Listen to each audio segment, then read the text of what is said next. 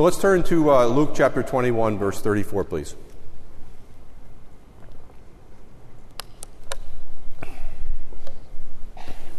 My privilege to share the Word of God with you tonight. And just take it where the Lord led me to. So, best place to go, right? Luke 21, 34. It's going to be a message about prayer. Luke 21, 34. Jesus said, "But take heed to yourselves, lest your hearts be weighed down with carousing, drunkenness, and cares of this life, and that day come on you unexpectedly. For it will come as a snare on all those who dwell on the face of the whole earth. Watch therefore, and pray always, that you may be counted worthy to escape all these things that will come to pass, and to stand before the Son of Man." So I would say that the majority of evangelical Christians, maybe the vast majority, I don't know, I haven't seen a Barna poll on this, believe we are living in the end times or in the latter days.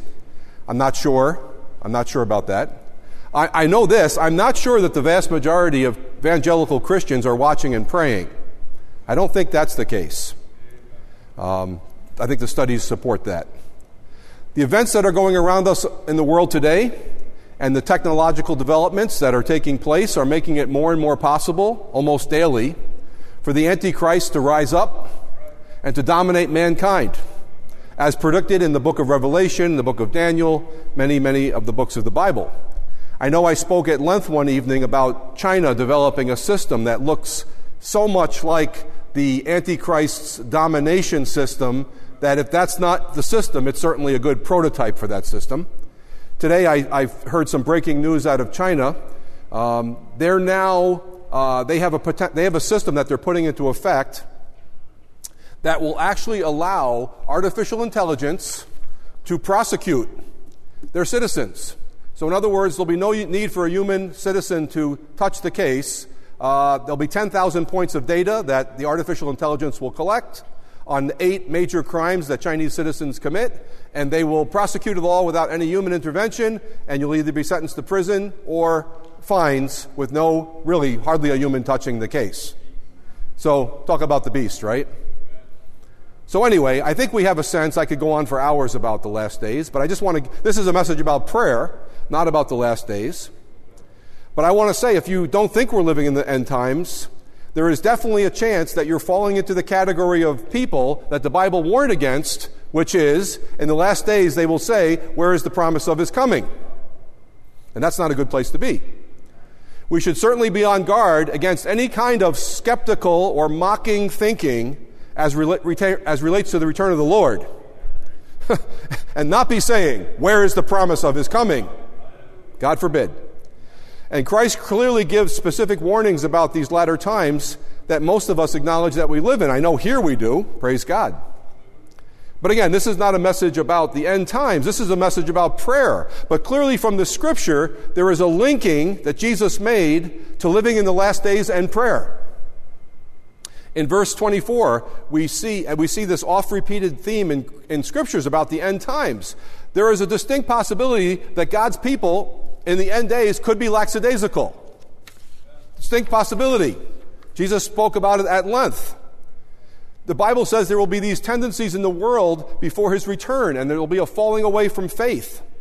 Now, I'm just covering one little passage in Luke 21, but I could go to 1 Timothy, where it says in the last days perilous times will come. Or I could say Jesus saying, as it was in the days of Sodom and Gomorrah, as it was in the days of Noah. Jesus saying, where iniquity will abound, the love of many will wax cold. I mean, how many places could I go, right? By the way, Christian friend, this is no light warning. Do you see what Jesus does here? He puts his people that have their hearts weighed down with the cares and concerns of this life with 2 clearly unchristian behaviors. People weighed down with the cares of this life, all wrapped up in the cares of this life, are lumped in with those who are partying, drinking, and fornicating. You see that in the list there. Like in the parable of the sower, where the cares of this world strangle out the good seed. It says that in Mark 4:19. And the cares of this world, the deceitfulness of riches, and the desire for other things entering in choke the word, and it becomes unfruitful. That's what he's talking about here. Cares, riches, and desires for other things. So I have to say, where are our hearts at? Jesus said that if our hearts are all wrapped up in the care and this concern and earthly cares and the next fun thing or the next bill that we owe and making more money, very dangerous place to be. You know, I heard a secondhand account of a brother in the church who told another brother in the church that the main thing he wants to be doing at this stage in his life is making money. That was his main priority.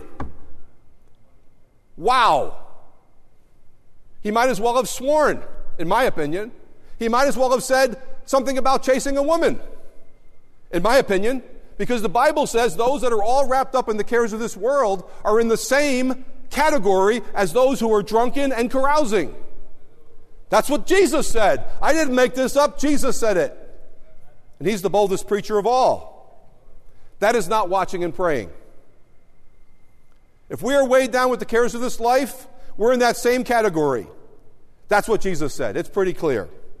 But again, this is a message about prayer. But I think we had to go there first. Now, the opposite of this threefold condition is we watch and pray. The world will be difficult for people of faith in the latter days. And for all those on the world, you know, they're not going to escape either. Oh yeah, it's going to be hard for the Christian. It is hard for the Christian in some places more than others. But the people in the world aren't escaping either, are they? And it's going to get much worse for them, isn't it? But God has given us an antidote against the danger of people's faith growing cold and giving up or turning our attention to worldly desires and pursuits.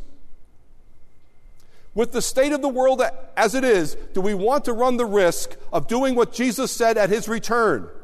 Is this a good time to take that risk? I don't think it is. There's never a good time, actually. Why there's never a good time? Brother Bob said, they make the caskets in all different sizes, don't they? Our last moment could be any time, so we always have to be ready. Not just ready for the return of Jesus, but tonight on the way home from here, someone could have their appointment with eternity. So the Christian's antidote to this distracted state is watching and praying. I know there are many that are not doing this because it's so easy not to. And I must confess, there is a large portion of my Christian walk when I was not watching and praying. I am very sad to say. I say it with sorrow. But not anymore, by God's grace. I'm thankful for that. The antidote from God's word against the carousing strain, against the drunkenness strain, against the cares of this world strain, and the deceitfulness strain is watching and praying. That's the medicine from God's word that keeps us fresh and on fire and alive and supplies us with power to live right, full of faith, full of spiritual energy, to fight back against discouragement and sleepiness, and to stay alive for Jesus until he comes. And that preventative medicine is what Jesus was prescribing here. Dr. Jesus was prescribing watch and pray. Watch and pray. We want to be excited about our walks in the Lord. It's an adventure in Christ. What an exciting adventure. The most exciting adventure that man has. So are we doing that? Are we watching and praying? And the answer is no for some and yes for some. Watchful means, obviously, to spiritually pay attention. But it also has a sense of responsibility and a sense of duty. You know, to be on guard, to be on watch, it carries a much greater weight than just keeping your eyes open. There's a sense of that. When Jesus combined together the watch and the prayer, he was laying on us this responsibility, this sense of urgency and importance of the watch. He linked these two words together, watching and praying. And he also said, not just to his disciples, what I say to you, I say to all, he said, which means it applies today. In today's world, the only ones watching are security guards. So you'll see a security guard up, maybe the soldier on patrol. It's not a common occurrence in our lives. But in the Bible days, there would be watchmen at the city walls, walking the city walls. Every night, if you lived in Jerusalem, you would see watchmen on the walls. The shepherds with the sheep would be watching. If you were traveling through the country, there'd be bandits. Someone would stay up on watch. This was a very strong concept to the people of Jesus' day. And it isn't so much to us today, but there's a sense of responsibility to it. Jesus linked together watching, the responsibility of watching, and the responsibility of praying. It's watch and pray. You must treat it like it's a serious duty, because it is a serious duty in the Lord. Lord, help your people across this world to be watching and praying. Now it says, worthy, counted worthy, it says in this scripture. And it's given as the opposite of those behaviors. Now we're not talking about worthiness based on our own righteousness. Of course, our righteousness is found alone in Jesus. But it does talk about not being sloppy, right? Not sloppy in our relationships with God. Those who are not sloppy in their relationships with God are going to be watching and praying. And Jesus said those folks are going to be counted worthy to escape all these things that shall come to pass on the earth. Praying is not optional in the Christian walk. Not to have a good walk with Jesus. Not the kind of walk that Jesus wants for us. Do not think that any of us are exempt from watching and praying. Remember what he said to his disciples. He says to all, watch and pray. Let's turn to Jude 1:20. Let's see another example of watching and praying. You may not have thought of that in regards to this scripture, but let's turn to Jude chapter 1, verse 20, please.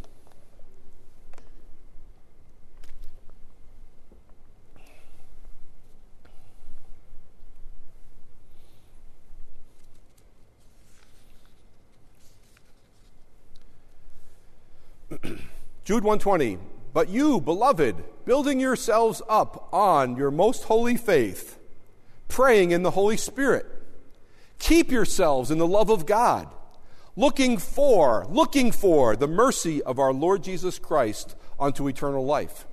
In this scripture, we see praying. We see praying in the Holy Spirit. We see people maintaining their faith and their love for Christ. For it says, keep yourselves in the love of God. We got to choose to keep ourselves in the love of God. We see watching here. Look what it says. For they are looking for. When you're watching, you're looking for. They are looking for the mercy of our Lord Jesus Christ unto eternal life. The Christian praying is looking for the mercy of God in their lives. And they are keeping themselves in the love of God. Faced with difficult times in this world, this is what we are to do.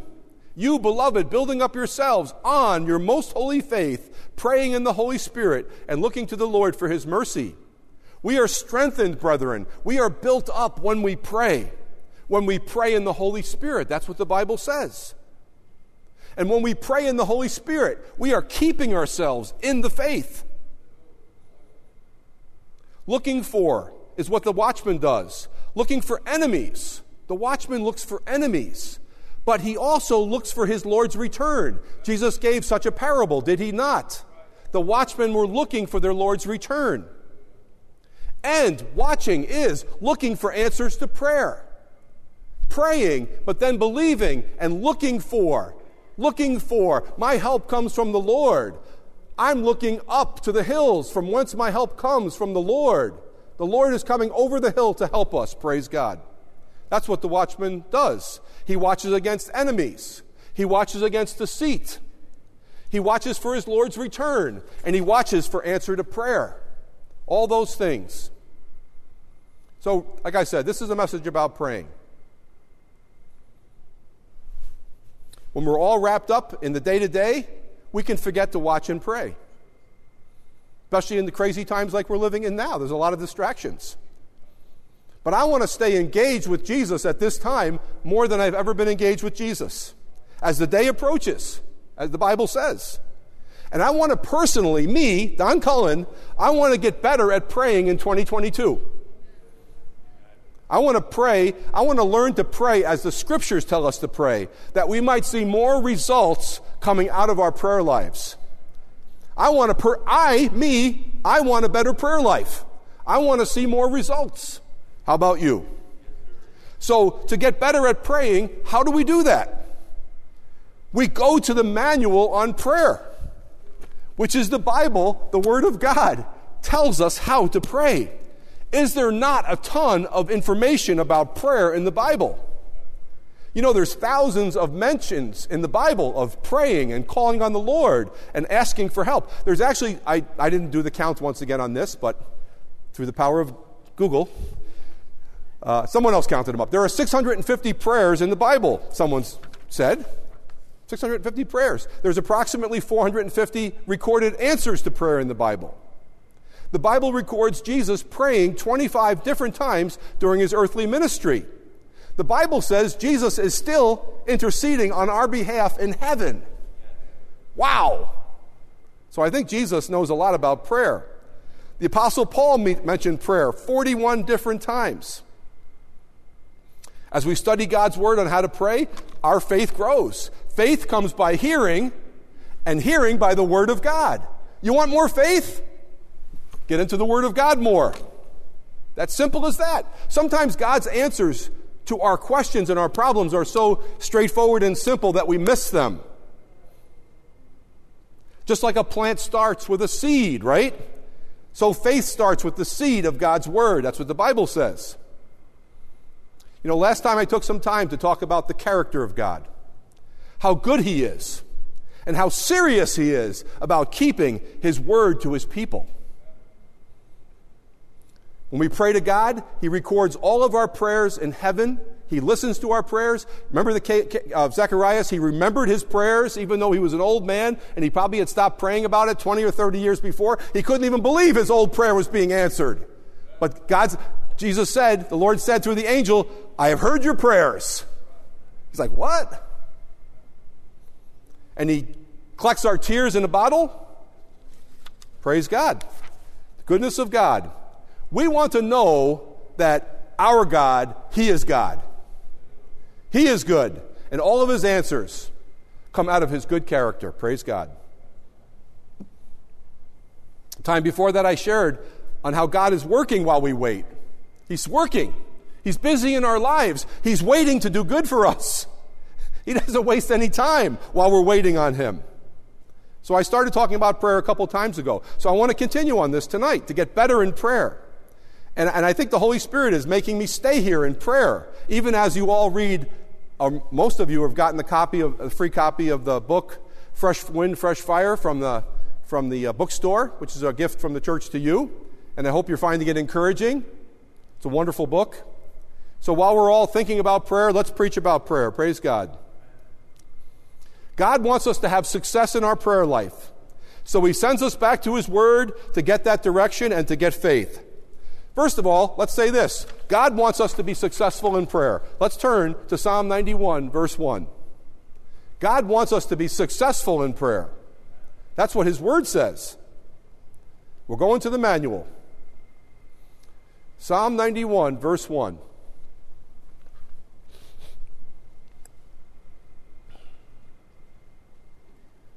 Psalm 91, verse 1. He who dwells in the secret place of the Most High shall abide under the shadow of the Almighty. I will say of the Lord, He is my refuge and my fortress, my God, in Him will I trust. Now we know from Matthew 6 that we are to pray in secret. Jesus said in Matthew 6, you don't have to turn there, you're familiar with it, I'll just read it to you.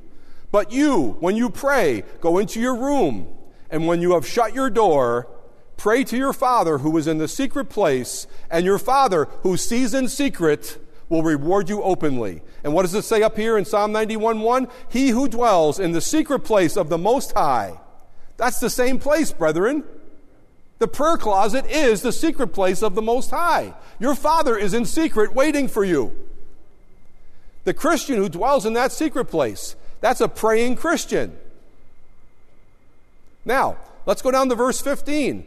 Of this Christian who is in the secret place, 91, verse 15. What does it say here? that Christian who meets God in the secret place, it says of that person, he shall call upon me, and I will answer him. I will be with him in trouble. I will deliver him and honor him. You see that? That Christian who is in the secret place, who's dwelling under the shadow of his wings, God says, that person, he shall call upon me and I will answer him. I will be with him in trouble. Praise God. I will deliver him and honor him. And of course that speaks about Jesus, but it speaks about any Christian who is in the secret place. The praying Christian is a Christian who is spending time with God in prayer in the secret place, dwelling in his presence daily. And if you're that Christian, my God says that you shall call upon the Lord and he will answer you.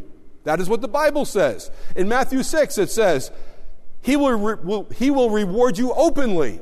Same sense. Psalm 91, he shall call upon me and I will answer him. Matthew 6, he will reward you openly if you're in that secret place. Those are promises from God's word. When we pray, we can go boldly into the throne room because of Jesus and say, Lord, your word says that I shall call upon you and you will answer me as I abide in the secret place. You can repeat back to God his promises to you. That's why he made promises to us, praise God. You know, the Bible says if we lack wisdom or answers in some area of our life, we can ask God and he will not scold us. He doesn't say, why are you asking me that? You know, remember like your old grumpy uncle or grandfather or your dad or somebody, why are you asking me that for? Leave me alone. Nope, that's not our God. It's not our God. Don't let that experience color your experience with our God. The Bible says, if any man lack wisdom, let him ask of God, and he will not upbraid you. He won't rebuke you for it.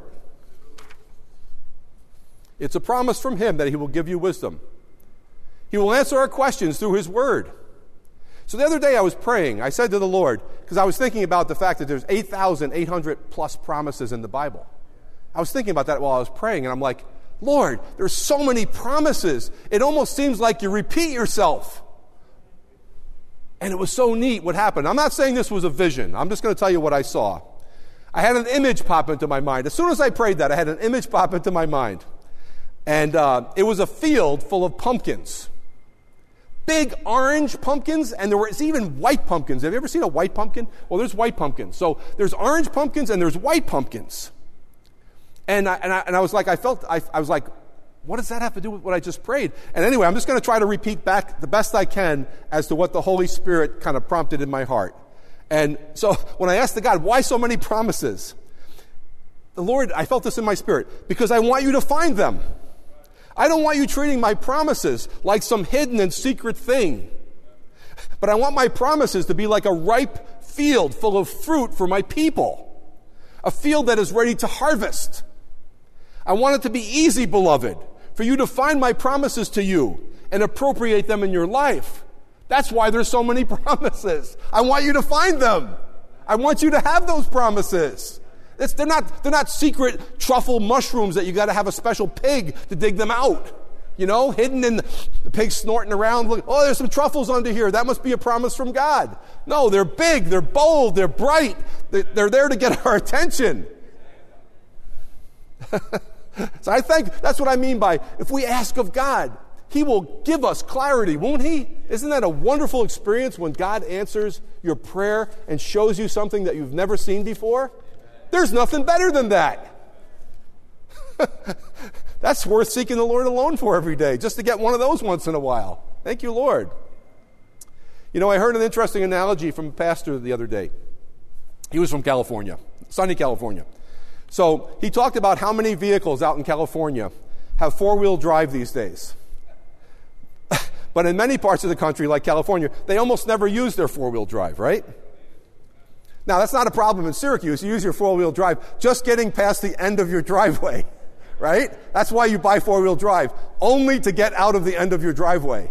That 3-foot section that's, piled up and icy. But around the country, people buy these cars with four-wheel drive, and they never use them, and they never even engage. Or if you ask them, do you use that four-wheel drive? They say, no, I don't want to get my car damaged taking it off-road. and they don't want to take their car on an adventure. And it sort of relates to prayer in the sense of, God has equipped us with four-wheel drive. And we have four-wheel drive. And a lot of Christians aren't using four-wheel drive because they're just in conditions in their lives where all they need is two-wheel drive.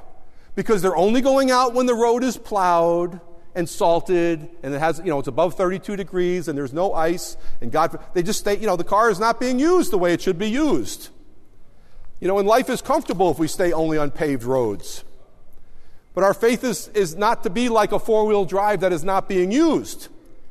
It's meant to take us on an adventure in Christ, a journey. Who doesn't love a journey?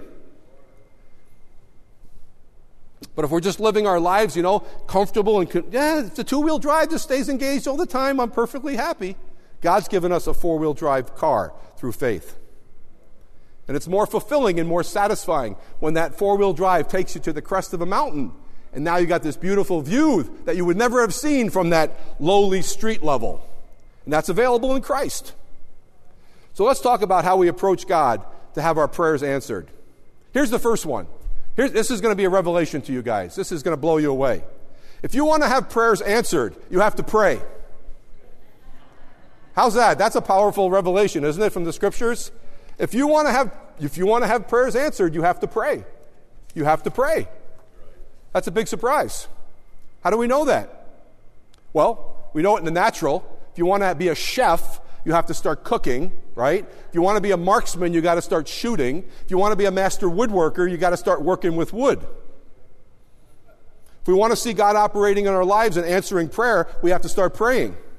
Now, how do we know this? We don't know this because I said it. We know this because James chapter 4, verse 3, it's towards the end of the verse.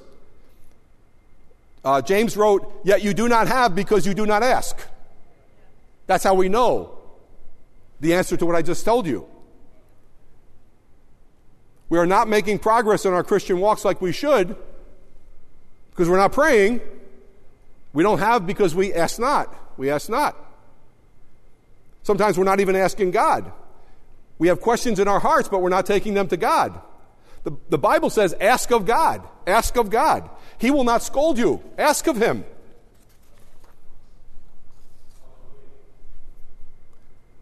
Sometimes He may say to you, just trust me. That's an answer. Just trust me is an answer. Maybe He doesn't answer. That's an answer. When God doesn't answer, it's an answer.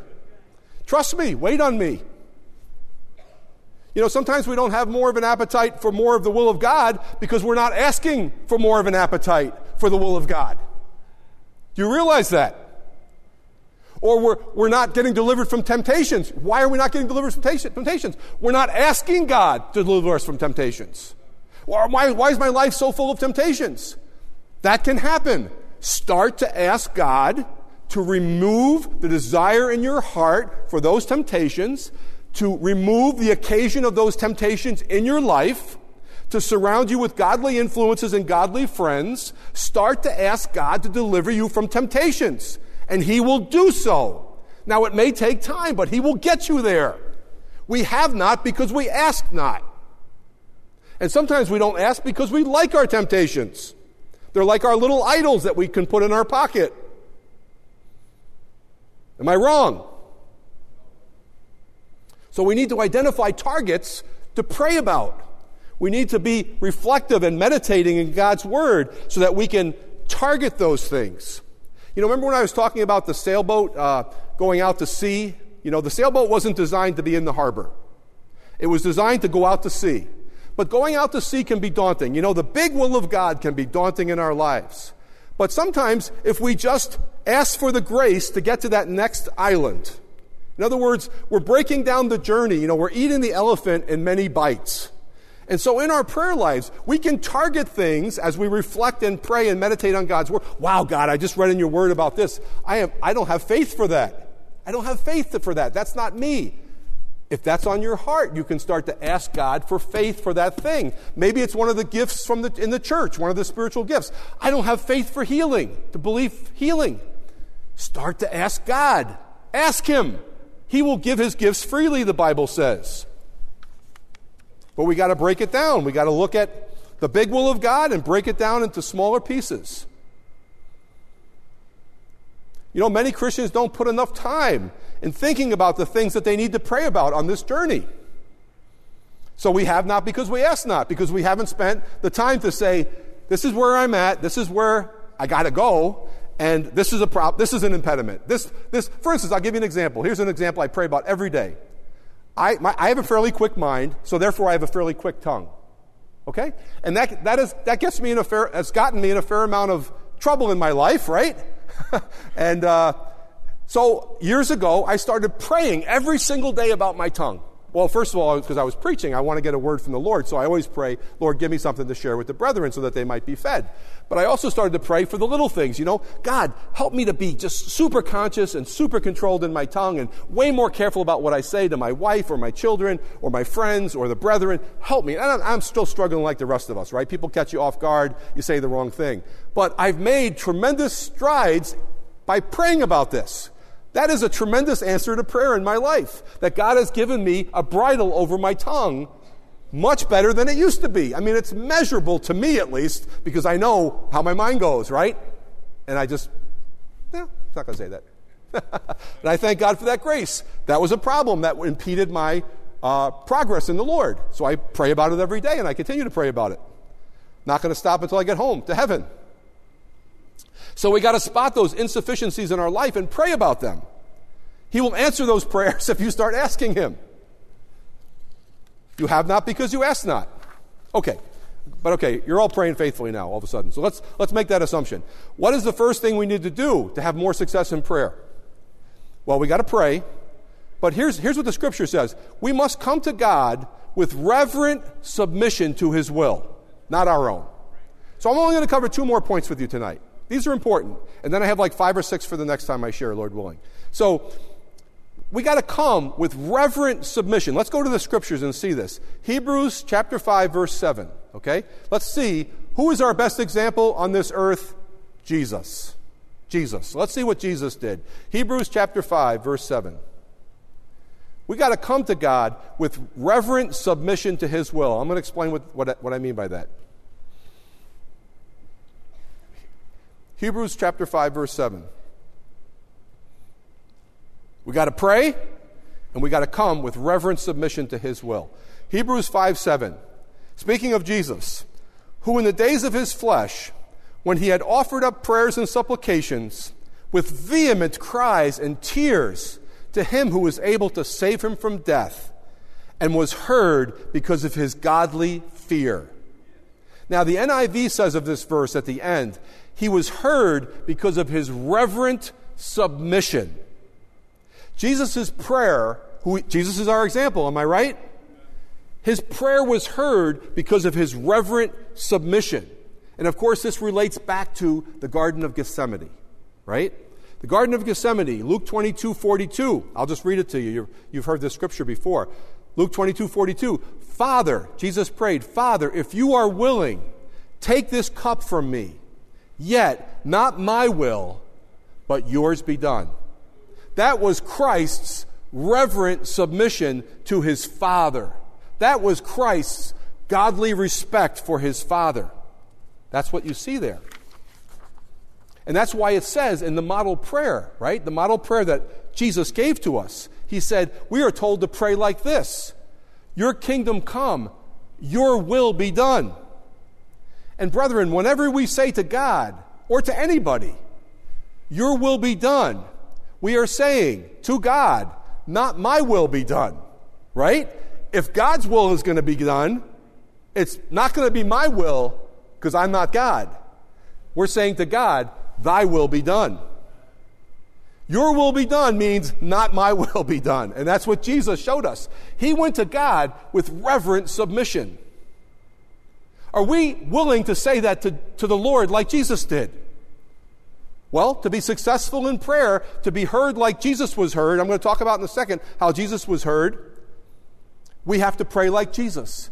Reverent submission to the Lord. If your will, what we're saying to God when we say, thy will be done, what we're saying is this. If your will and my will are not in accord, then Lord, I renounce my will in order that your will be done. It is your will that I want to prevail.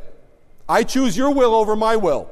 And of course, that's the old battle over the selfish person, right? The selfish person like, no, my will be done, my will be. The world is full of people that are trying to impose their will on others.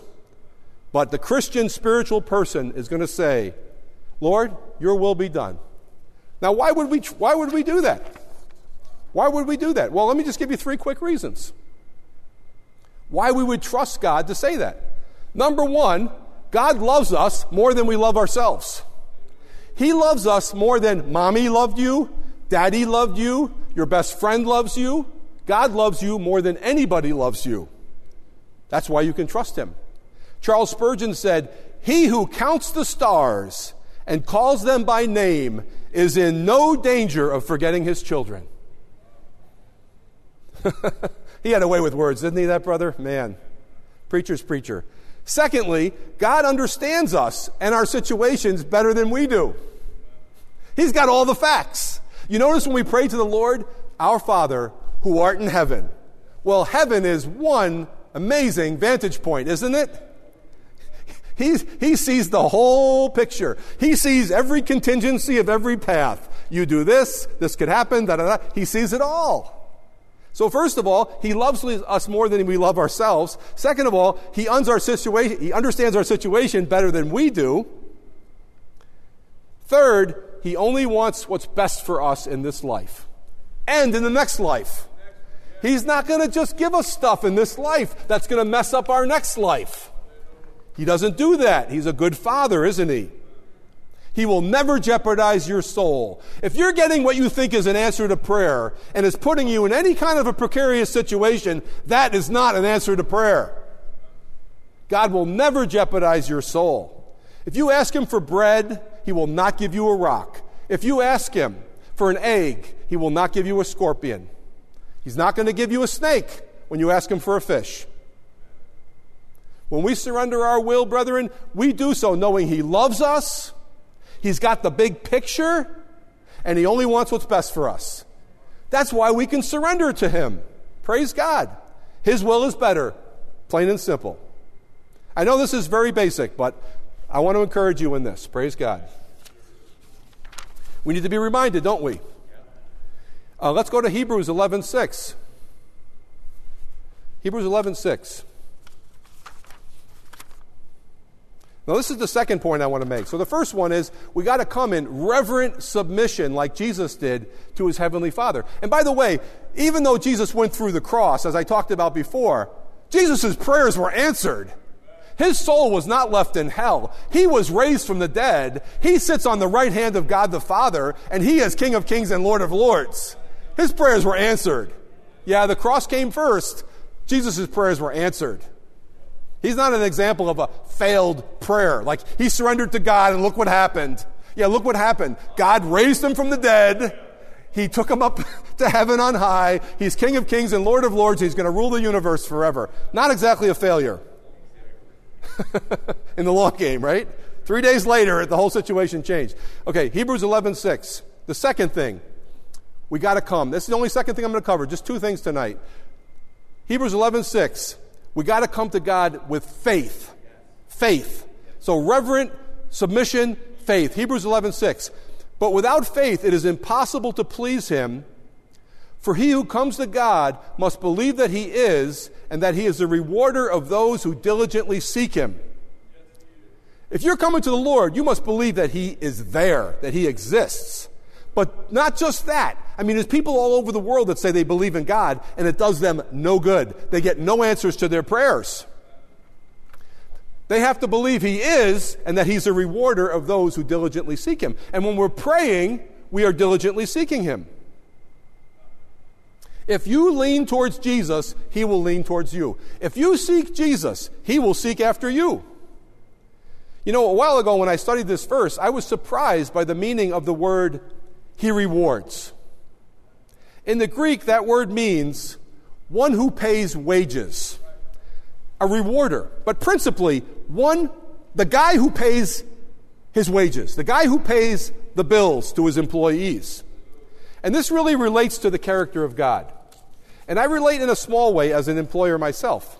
You know, if you work for somebody, you have to have confidence that they will pay you. And that the check won't bounce. Won't be one of those rubber checks. Ba-boing, ba-boing. A few years ago, we had some kids who worked for us, and they worked for our business part-time, and they worked for another business part-time. I think maybe some of them are even here, I'm not sure. But the other employer's checks were bouncing.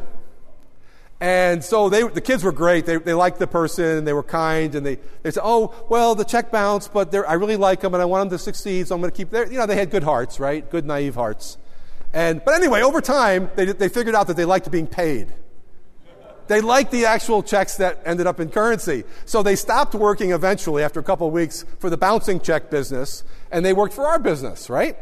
And that's a fundamental part of the contract between an employer and employee. You're going to do this, I'm going to pay you, right? And then you're going to cash it, and it's going to be good. So the Bible says God is a rewarder. In other words, God backs up his promises that you will find him when you seek him. He doesn't have rubber checks in his checkbook. We come to God with the expectation that when we seek him, we're going to find him. When it says reward, it doesn't mean bonuses, like oh, this is just a bonus, it's at my discretion. No, God, he says he's going to pay us. He's going to pay us for the time that we invest in seeking him. Not that he has to, but he chooses to out of his good nature, praise God. So we can have that confidence and faith when we come to him. If you believe him, he will show you. And because he said that, he is in fact a rewarder of those who diligently seek him. He pays that bill. Now, if an employee got a check from me and I had not given him any reason to doubt me, in other words, my checks had never bounced, he didn't hear me talking on the phone about business is really bad, I don't know if I'm going to be able to meet payroll this week, right? If he hasn't, I haven't given him any of that. He should not doubt that my check will go through. If he did doubt, I'd make a funny face at him. And I would go, dude, why are you doubting me? I'm hurt. I'm insulted. I would be insulted as a man. I would be insulted. Is this check gonna work? I would be like, why would you say that? I would be insulted, right? So God has told us that he's a rewarder of those who diligently seek him. His checks are cashable. He's going to be there on payday if you diligently seek him. So let's not insult the Lord. Let's believe his wonderful and abundant promises. That's the confidence we should have, right? That's the confidence we should have. The employee working for a trustworthy employer, it never crosses their mind even that the check will bounce. It never even crosses their mind, not even for a second. So why would we doubt God? Now in the Bible times, they didn't issue checks, right? There was a payday. And they were paid, maybe they got paid every day. But when they went to look for the employer, he wasn't like he disappeared. The guy, where is he? I don't know. He said he'd meet us here at 4 o'clock. It was a long day. He's nowhere to be seen. He's got his bag of coins. He ran off. No. They wouldn't come back the next day if that was the case. He would pay them every day for their labors. And we don't want to let our past experience, brethren, with people, with crummy employers, with parents that let us down, or friends that let us down, or some religion or some philosophy that let us down, influence the fact that God, the real God, the God, my God, your God, the real God, says that he is a rewarder of those who diligently seek him. He's going to pay that because it's part of his character. He's a good father. He's a good father. Hallelujah.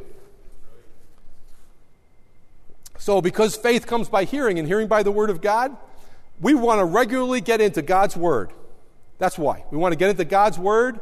We want to have faith that comes from regularly getting into God's word. When I'm in the morning, I usually study God's word for a while before I pray because I want to be bolstered by the word of God. Faith comes by hearing and hearing by the word of God.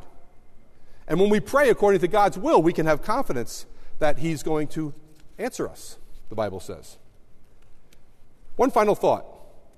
You may say, yeah, brother, but what is the will of God for my life? Read the Bible and you'll find out. Read the Bible and you will find out. Often we are very keen and very curious and very piqued by the idea of what is the will of God for my life? Where am I supposed to live? What is the job I'm supposed to have? What is the call I'm supposed to have? All these these things that are very specific, right? And the Bible says if we actually concentrate on doing what God's Word says, all these other things will get filled in very nicely. But our questions so often are, well, which spouse, who should I marry, and where should I live? We want all these detailed answers. Well, let's just start out by getting into God's Word, seeing what God's Word says for our daily life and our conduct. Start to do those things. Start to fill in those boxes. And the Bible says by seeking first the kingdom of God and His righteousness, all these other things will become crystal clear to you, my friend. Don't seek after the answers to those kind of questions first and foremost. Seek after doing God's will first and foremost. Make that your priority. Now, I'm not saying you can't ask about those other things. Of course, you're free to do whatever you want. But do what God's Word says, which is seek His will first. Fill yourself up with the Bible, what the Word of God says. The Bible says in Ephesians 5, we're supposed to know what the will of God is. And that scripture in Ephesians, it's Ephesians 5:17, it says, therefore do not be unwise, but understand what the will of the Lord is. You know? And so it's really neat. That scripture is nestled in the middle of all these other scriptures. Like walk in the light, have fellowship in the light, just dozens and dozens of commandments. So it says, know what the will of God is, and it's surrounded by the will of God. Go to that scripture, and then look in chapter 5, and look in chapter 6. Chapter 6 ends with the armor of God, okay? And that tells you, that's more of the will of God, right? Put on the armor of God. So when we get into the Word of God, our faith grows, we start to understand what God's will is for our lives, and we start seeking His kingdom first. These answers, where you're supposed to live, what your career is supposed to be, what your college is, these things are the burning desires of man's hearts, but they're often a misdirection from the more important thing, which is square yourself away with Jesus, know what His Word says as it applies to your life, seek Him, He's going to pay His wages to you, He will take care of the rest for you. Praise God. So that's the message for tonight. So watch and pray. It's our Christian duty and responsibility. Don't take it lightly, take it seriously. The Bible says we have not because we ask not. If we want answers to prayer, we got to pray more. Ask for God. Put our spiritual cars in 4-wheel drive, right? Come to Him in humble, reverential submission to His will, like Jesus did for His Father. And go to the Word of God to have our faith built up and our understanding of God's will built up. I know it's a very simple message, but I hope it's an encouragement to you. And I hope tomorrow you pray. And the next day you get up and you pray. And when you go to bed at night, you pray. And you ask God for these things. And you see these challenges that you have in your life. And start to ask God for these challenges that you have in your life. And I believe you're going to get an answer to prayer. Praise God. Thank you for your time. I'm going to pray and dismiss. Heavenly Father, thank you for your word. It's so good to us, Lord. Thank you for your precious promises, Lord, which are so beautiful and bright and abundant in the fields that you have for us, Lord. Help us to grab hold of our arms full of those promise pumpkins, Lord. Help us to obey you and seek out your will first, Father. Bless my brethren. Let the word sink deep in their hearts. Let it affect our behavior, my behavior first and foremost, all of their behaviors. And let's go forth and produce a harvest for Jesus. In Jesus' name. Amen. Thank you. Good night.